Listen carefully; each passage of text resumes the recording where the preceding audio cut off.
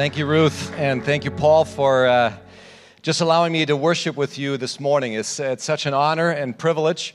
Last year I was with you. We had the Super Bowl. You know, this is a big thing in the United States. Yeah, and this year the Denver Broncos are not even in the Super Bowl, so I'm a little depressed. But we're going to see how the Patriots do. But yeah, so on behalf of China, because I work in China, I want to wish you all a happy Chinese New Year. And I brought some pictures of what happens in China right now. This week, in fact, the first day of a Chinese New Year was yesterday. And this is what their train stations look like. Everyone goes home, and it's just nuts. This next one is my favorite. This is just one train station in China, but that's what they do. It's kind of like Christmas. And then you know these guys. Paul and James came with us to China. So this was it was in 2011. We had a great time together, and that's how we met. This is Pastor Ding. He is the head of the Bible school in Yicheng, where we were. And Paul did an awesome job teaching. Your pastor's an amazing teacher. He gets a little bit excited. You know, sometimes I feel like he's a little boring. But, you know, he was there teaching in this Bible school, and I tell you, he brought the house down over there. So that was really cool.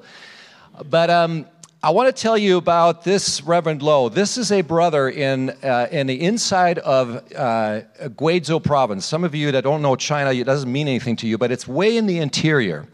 Guizhou province has a lot of minority groups, and this brother is a person that went to Sichuan Seminary when my father taught there over 25 years ago. Now he's a leader of his church. Not only is he a pastor of this church, he also teaches in that Bible school. They have a Bible school there. And go back one more time, real quick, if you could. And he does this. This is the E-People group's language. So he translates from Chinese, the Bible, into the E language. And this is just one of many languages that are now being translated in China today. So it's amazing what God is doing. And this brother that my dad poured into, who is now a leader, is doing this for all of China and for the people in his province. So I praise God for that. And we have the privilege of partnering with him. This is another church. This church is where my grandfather, when he was a missionary, ministered in this particular village. And at that time, they had a very small church. This church was built 2 years ago. And the leader of that church invited us, China Partner, to come, not only to preach there, but to also teach their Christian leaders. They have now a Bible training center in this church. And every 2 or 3 months, they will invite their lay pastors to come to this church. And we had the privilege of teaching there. So the next picture will show what that looks like. I have a privilege always of sharing just practical information to these leaders. My sister is now working part-time with us as well, and so she comes with. The next picture shows a little bit more of how many people there is. These are not just church attenders. These are all leaders.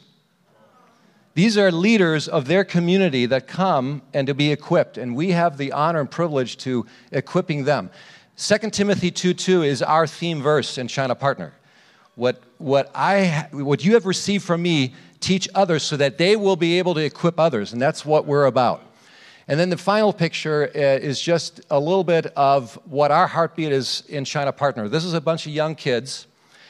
We believe in the next generation of China. You know that today, teenagers in China is an alarming rate of how many of them actually attempt suicide.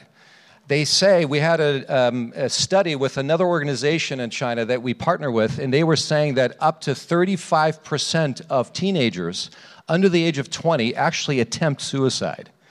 It's a tremendous problem that they have in China, and we don't even know why they're so depressed. We have an idea, because many of the young people over there are pressured into performance. They have the one-child policy over there. By the way, that was put away, thank God.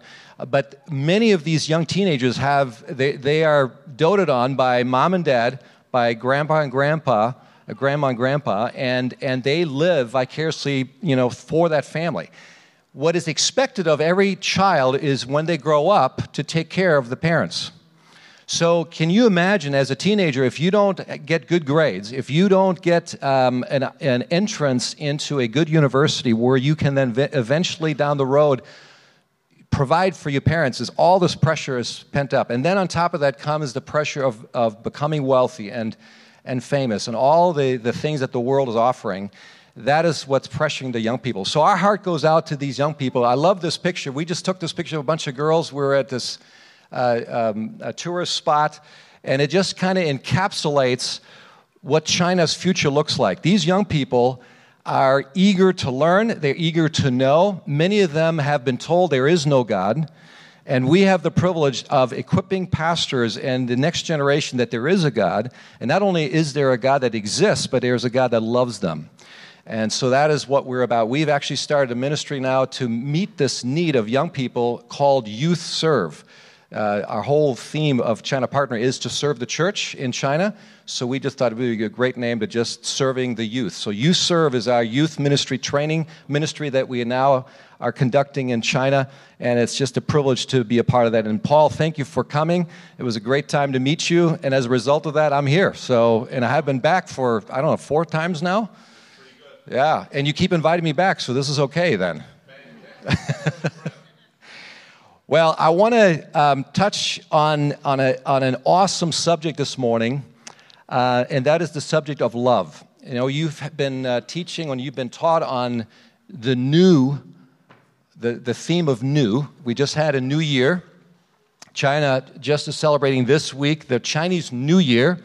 So this whole idea of new is an awesome kind of a subject. And as I was reflecting on the new, I thought of this new commandment.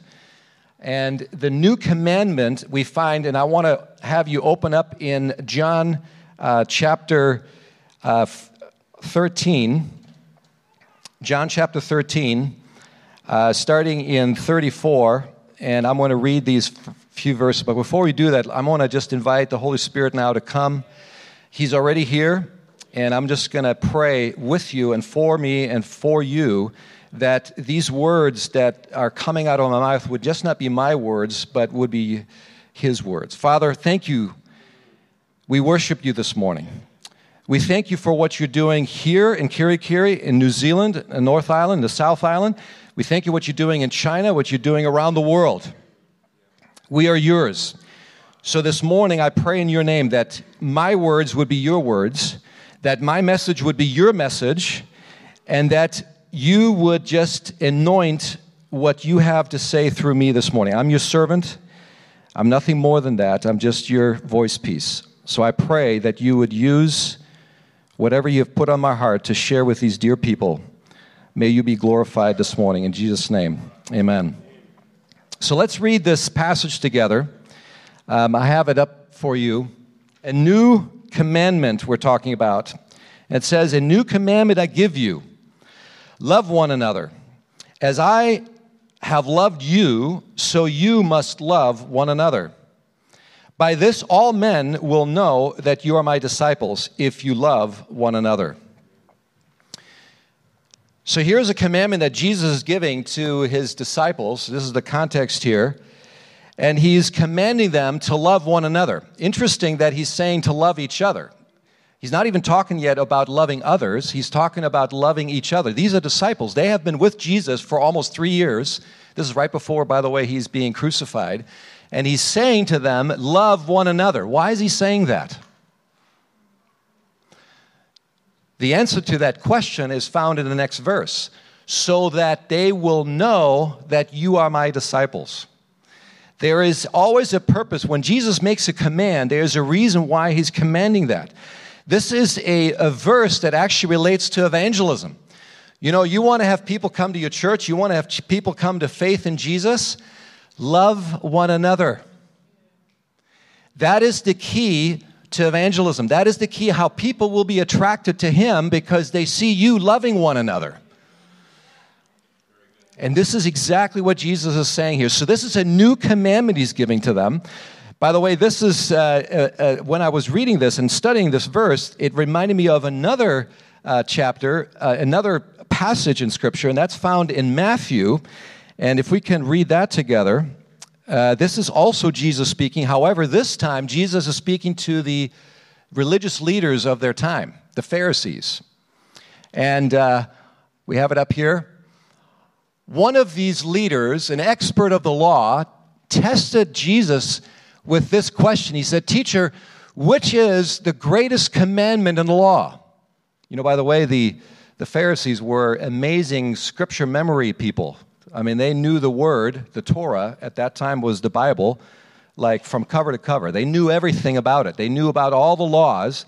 And so they're tricking Jesus, saying, which one of all these things is the greatest commandment?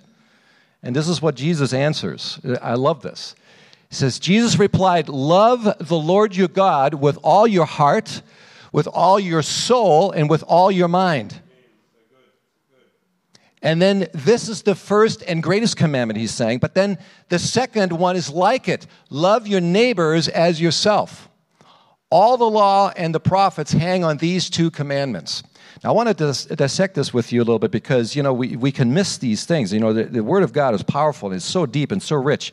I mean, you could just spend like, you know, this morning, Paul and I were driving over here, and we were just like discussing one verse, and then all of a sudden he just parked the car, and we started talking about this verse. It was just so exciting. I thought, you know, we better get over to Excite Church. You know, they're waiting for us. But, you know, all of a sudden we were just into this incredible discussion about one verse, one sentence that got us so pumped up. That's what the Word of God does. And here, I don't want you to miss this, because when God says the greatest commandment is to love God, but then he also describes how we are to love God. It's not just to love God. How does he say that we are to love God? First of all, with all of our heart. With all of our heart. Love God with all your heart. I did some study, and I looked up the word heart. Very interesting. The original language, the Greek language here says cardia. That's where we get the word cardiologist. You know, a surgeon that operates on your heart is a cardiologist. That's where we get cardia from. That's the meaning of heart. But now listen to the description of what that means in the Greek. It is the center and seat of spiritual life. Do you hear that? In their language, it's not just a heart that's pumping blood. It's the center of spiritual life. That's why Jesus is saying, love your God with all your heart. It's not just so that your heart is beating for him, although we say that, and there's nothing wrong with that. We get excited about when your heart is beating for something. But he's saying, love God with everything inside you. It's all of you. It's your spiritual center. And by the way, it goes on, it says, it's the seat of spiritual life as it is the fountain and seat of thoughts, of passions, of desires, appetites, affections, and purposes. That's why Jesus is commanding them to love God with all your heart. It's your spiritual center. That's how you are to love him. But he doesn't stop there. He says, love him with all your soul. I've always wondered about the word soul. We have in the States soul music, usually blacks that really get into it. They're amazing musicians and artists. So we actually have a whole genre that's called soul music. But what is the soul? And I looked that up. And that was a very interesting study, and I realized, again, why Jesus is talking about loving God with all your soul. That is the seat of your feelings and desires and affections. Very similar to your heart, but in different than our physical flesh or our heart that beats when we die, it stops beating, right? The soul continues living. So here, all of a sudden, he's talking again about another spiritual truth. We are to love God with all of our soul, with that very true inner self that makes us us. You know, when we look at somebody, we see their face, we see their outfit, we see their body, but really to get to know the person, you really, and to kind of find out who they are, you have to go deeper than that. It's how God created you being you. That is part of your soul. That is what actually lives on. That's why it's so exciting and so important for us to be church together and to let other people know about Christ, because they live on. This is not just a thing that we live on for here and then we die and everything is fine. We don't know what's happening in the future. No, you continue living. You have eternal life. Now, we want eternal life with Jesus, to be with him for eternity, but all human beings are created with souls. Animals are not created with souls, by the way. There's a big difference between animals and humans. But here he is referring to the soul, that continues to live and never dies. And that's why we want to share the good news with people, so that they can also have that relationship with him forever. And then he continues and ends, love your God with all your mind. This is the part of understanding, or your thoughts. You know how you've heard about people that, I can't stop thinking about you. It's usually when you're in love with somebody, or, I don't know how many of you are dating anybody right now. Any young people dating anybody? You get these cards, and it says, oh, I thought about you today. Can't stop thinking about you. Isn't that interesting that here Jesus is comparing our mind, our thoughts, relating to love. When you love somebody, you think about that person. You actually care because you're thinking about that person. Love your God with your mind. You think about him. And if you want to love God more, think about him. Think upon him. And the way you think about him is you actually read about him. And that's why we read Bibles, and that's why we have Bible studies. It's not just a religious thing to do. It's actually a spiritual relationship that we're showing to God. If we want to get to know God, who he really is, we want to read his book. He has revealed himself through this. So many of, I know when I was young, and I know when I talk with young people, they always say, I want to know God's will for my life. I want to know what he wants for me. You want to know God's will for your life? Right here. Pick this up. Read it. Start studying it. He has revealed his will right through his words. And so many of us always want to know exactly what is he going to want us to do? What does he want us to buy? Who does he want us to marry? It's all about us always. It's about me. But Jesus says, no. Get to know me, and then you will find out what my will is for your life. Love your God with everything, your heart, your soul, your mind. So love, what does love actually then look like? And I think the problem with love is that it's one word. It's self. The problem with love is self, or selfishness. If you ever, done some reflecting on this, I've done that. Why are all of us wanting to be loved? We all look for love, don't we?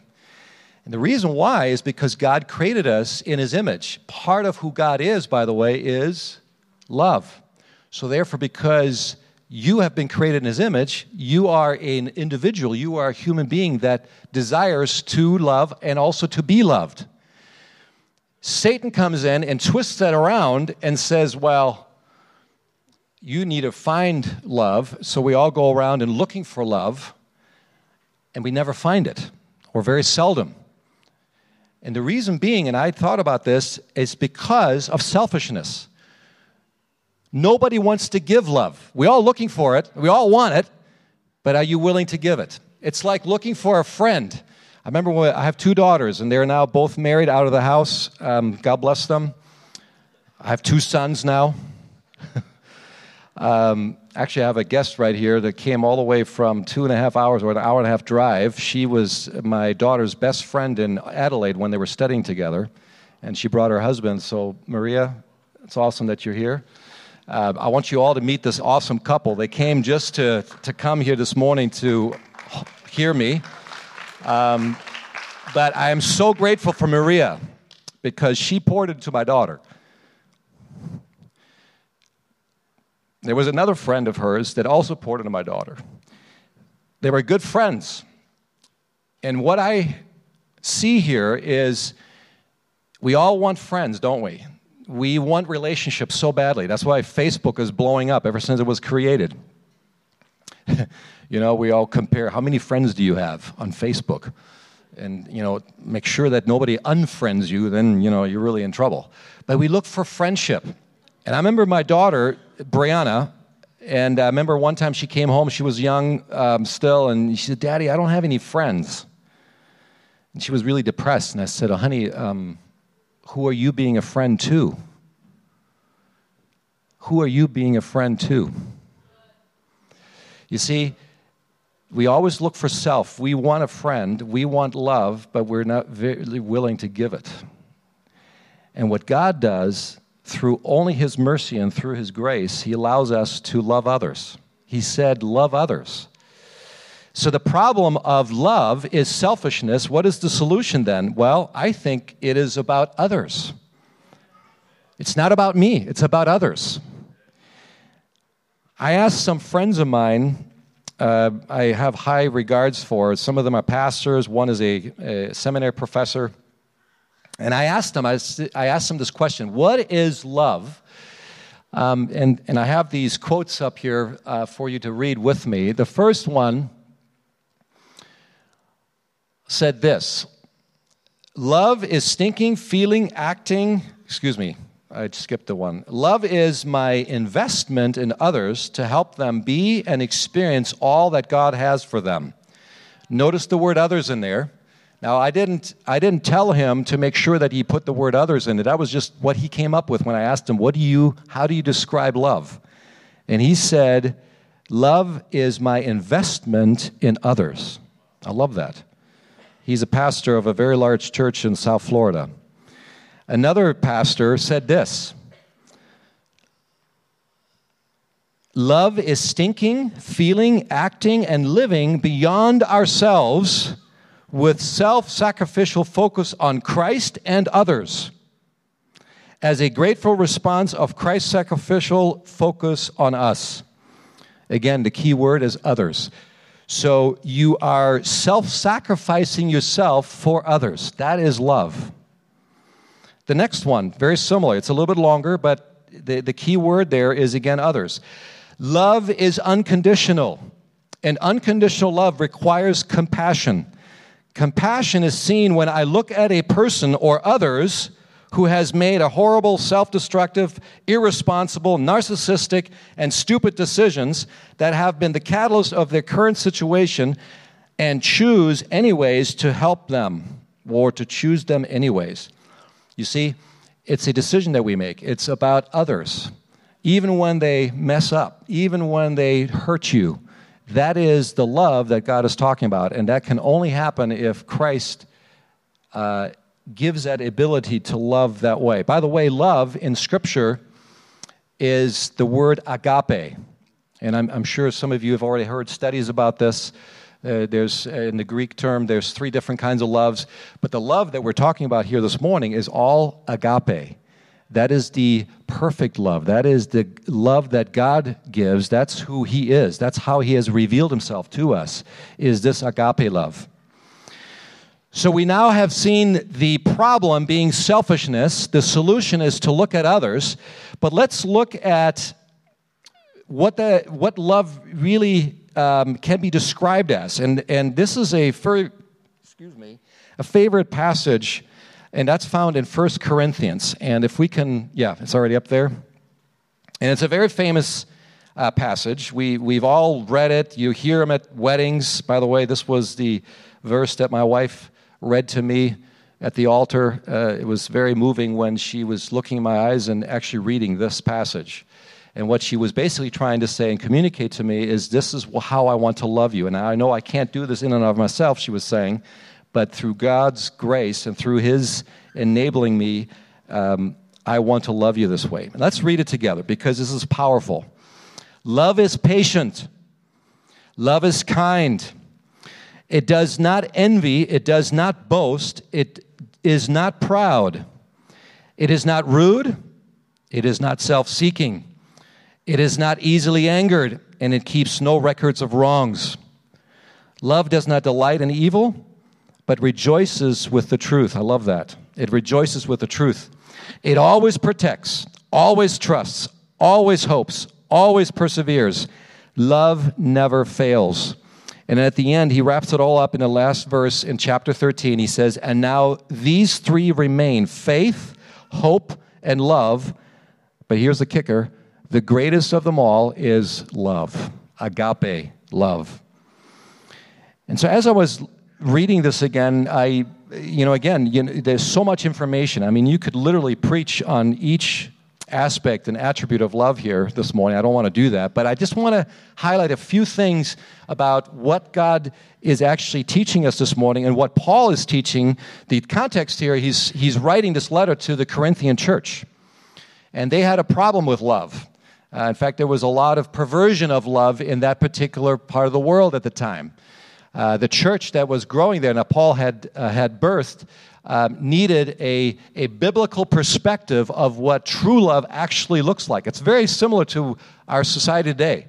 Like we said earlier, everybody's looking for love, but they all have a different interpretation of love. They all have a different definition of love, and so we're all confused because nobody really knows what love is. We all want it, we desire it, but what is it? What does it look like? Well, the Bible is very clear. It shows it right here. And Paul here, notice, the first two qualities that he mentions in this passage are what love is, and then he switches and tells us what love is not. Sometimes it's hard for us to remember things, so then Paul says, okay, I'm going to tell you what it's not. Maybe you'll remember it better that way. But he starts out by saying love is patient. Now, patience is an interesting thing.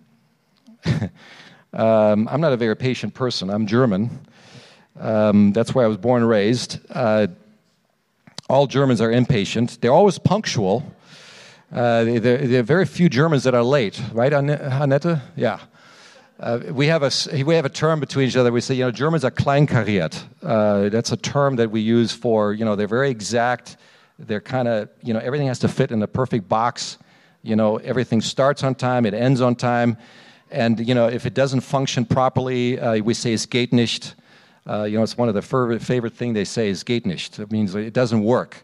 Why doesn't it work? I don't know, but it just doesn't work.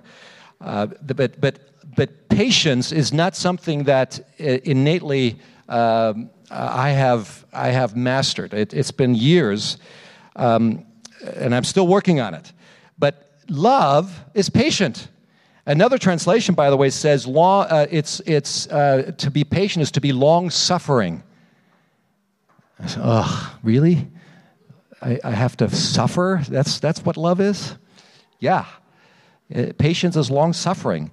It is the capacity to endure what is difficult or disagreeable without complaining. There's a key word, without complaining. I don't do that very well. Every time I come to like a stop sign, or no, actually it's the intersection, they have like a signal, a light. It always turns red right before I get there. I mean, everybody's going through, and then when I come to the intersection, whoop, turns red. Like, why? Just let me go through as well. So I'm sitting there and I'm brooding, and my wife just touches me softly and says, honey, patience. It's okay, you're missing 1 minute. It's not that bad. But we want to get there on time, right? We think we're going to be late just because this one red light. That's what love is not. She's worshiping. It's all good. I love this family church. The next thing that he mentions is love is kind. What does kindness look like? Well, it's basically giving to the needs and the happiness of others. Key word again, others. So you think about somebody else and you're kind to that person. That's what true love is about. Agape is always about giving to somebody else, is to be kind to somebody else. That is true love. Now let's look real quickly at some of the don'ts, what love is not. It is not envy. It does not envy. Envying is to want something that you don't have. That's why we have the 10 Commandments. Don't covet. It's interesting that God knew that right from the beginning. He said, okay, I created man, but since the fall, I know they're going to have a problem with coveting. They're always going to want what they don't have. And envy is similar to that. It's something that you want so desperately but you can't have, and so you envy. You become jealous. But that's not love. I know sometimes there is a holy jealousness. We even consider God being a jealous God, but that is different. But we get jealous of somebody else's love, or when somebody has more friends than we do. That is just human nature. And here it's describing the fact that, no, if you have love for that person, you will not be jealous. You will not be envious. Another description is that love doesn't boast. It does not brag. In fact, true love, doesn't have to brag. It just loves. It is not proud, having too high of an opinion of yourself. It does not dishonor others. It honors people, but it does not dishonor them. It is not self-seeking. And interesting, again, that selfishness is coming right back into the theme of love. When you are self-seeking, you're not very humble, right? I remember hearing somebody describe humility this way. He said, humility is not thinking less of yourself, but thinking of you less. See the difference? Humility is not thinking of you less, in other words, to demean yourself, to think of you as lower, but to think of yourself less. Isn't that brilliant? C.S. Lewis wrote that. He was a pretty smart guy. But that is another description of humility that really relates to what here he is describing that love is not. Love is not self-seeking. It's not about self. It's about others. It's not easily angered, and it keeps no records of wrong. I love this. I don't know about you, but we keep records, don't we, in our relationships. And I think there's even been books written about this, the love bank.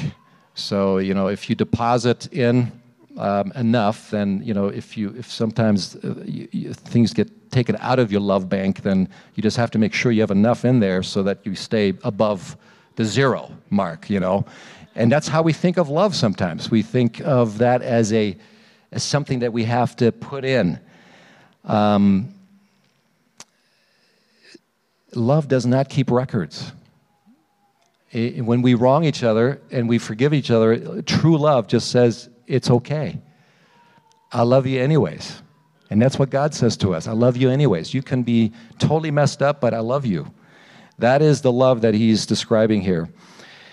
And then very quickly, he wraps up at the end of this beautiful passage, and he describes what love is again. And this is so powerful. And I want you to miss this. It says, and love always protects, it always trusts, it always hopes, it always perseveres. Love never fails. What that says to me is basically true love is faithful. And that's, again, a description of who God is. God is faithful. He cannot be unfaithful. And it's a reflection of who he really is. And that is a biblical description of what love is. And that's what I want to challenge you with this morning. And some of you might be here this morning that have never really even entered into a love relationship with God, with Jesus Christ, in a personal relationship. You've come here maybe for months, but you've never really understood what it means to surrender yourself to this God, the Most High God, Jehovah. And his love for you is so great. He invites you to accept that free gift. Another aspect of love is giving. And this we see in John chapter 3, verse 16. It says, God so loved the world, everyone in the world, that he gave his one and only Son. But you know what? When somebody gives you a gift, when does it become yours? When you receive it, right? When you take it. It would be kind of frustrating if we give a Christmas gift to our kids and they would just let it sit there under the Christmas tree and they would never open it. It's like, come on, open it already. I thought about this gift. I wrapped it. I did everything for you. Open it up. Oh, no, it's okay. But thank you, Dad, that you love me. I'm not going to open that gift. You see, it doesn't make any sense. But sometimes we treat God that way. He has given his free gift through his Son to us. Are you willing to receive him? Are you willing to receive him? And that is true love. I don't want to just leave with this. I always think of when I preach or when I share from the Word, I always ask this question at the end to say, so what? So what? You know, good points, not bad. Could have been better probably. Maybe different in a German language or in a Chinese language. I don't know. But so what? And the so what that I want to ask you is, so what? So I just have told you about love, some of the principles from Scripture about love. So what are you going to do about it? Let me give you a couple of practical applications that I believe that will change you. Number one, read this passage that we had up here earlier from 1 Corinthians 13. I challenge you to read it 3 times this week. You see, when you read something, you start remembering it more clearly. And as you remember more, it changes you from the inside out, because the Holy Spirit is pressing on you something, the principles from His Word. And I want you to do that. So this week, tell yourself, okay, I'm going to read chapter 13 3 times. It takes you 5 minutes one time to read it. Not much time. But I want you to read it. I want you to meditate on it. I want you to do a little bit of what I did this morning with you, to reflect on these principles of true love. Amen. And then, secondly, I want you to think of one person that you will love differently this week. Could be a spouse, could be a sibling. You know, brother and sister love, that's pretty crazy sometimes. I mean, sometimes it can be really close, and sometimes you're just about ready to kill that person. That's not love. So practice that on your sister, on your brother, on your spouse. That's another hard one. On your girlfriend, boyfriend, maybe a person at your job, maybe a teacher, maybe a classmate. But decide to love that person differently because of what you heard this morning. Remember to seek the highest good of another. You know that C.S. Lewis said that love to him is to seek the highest good of another.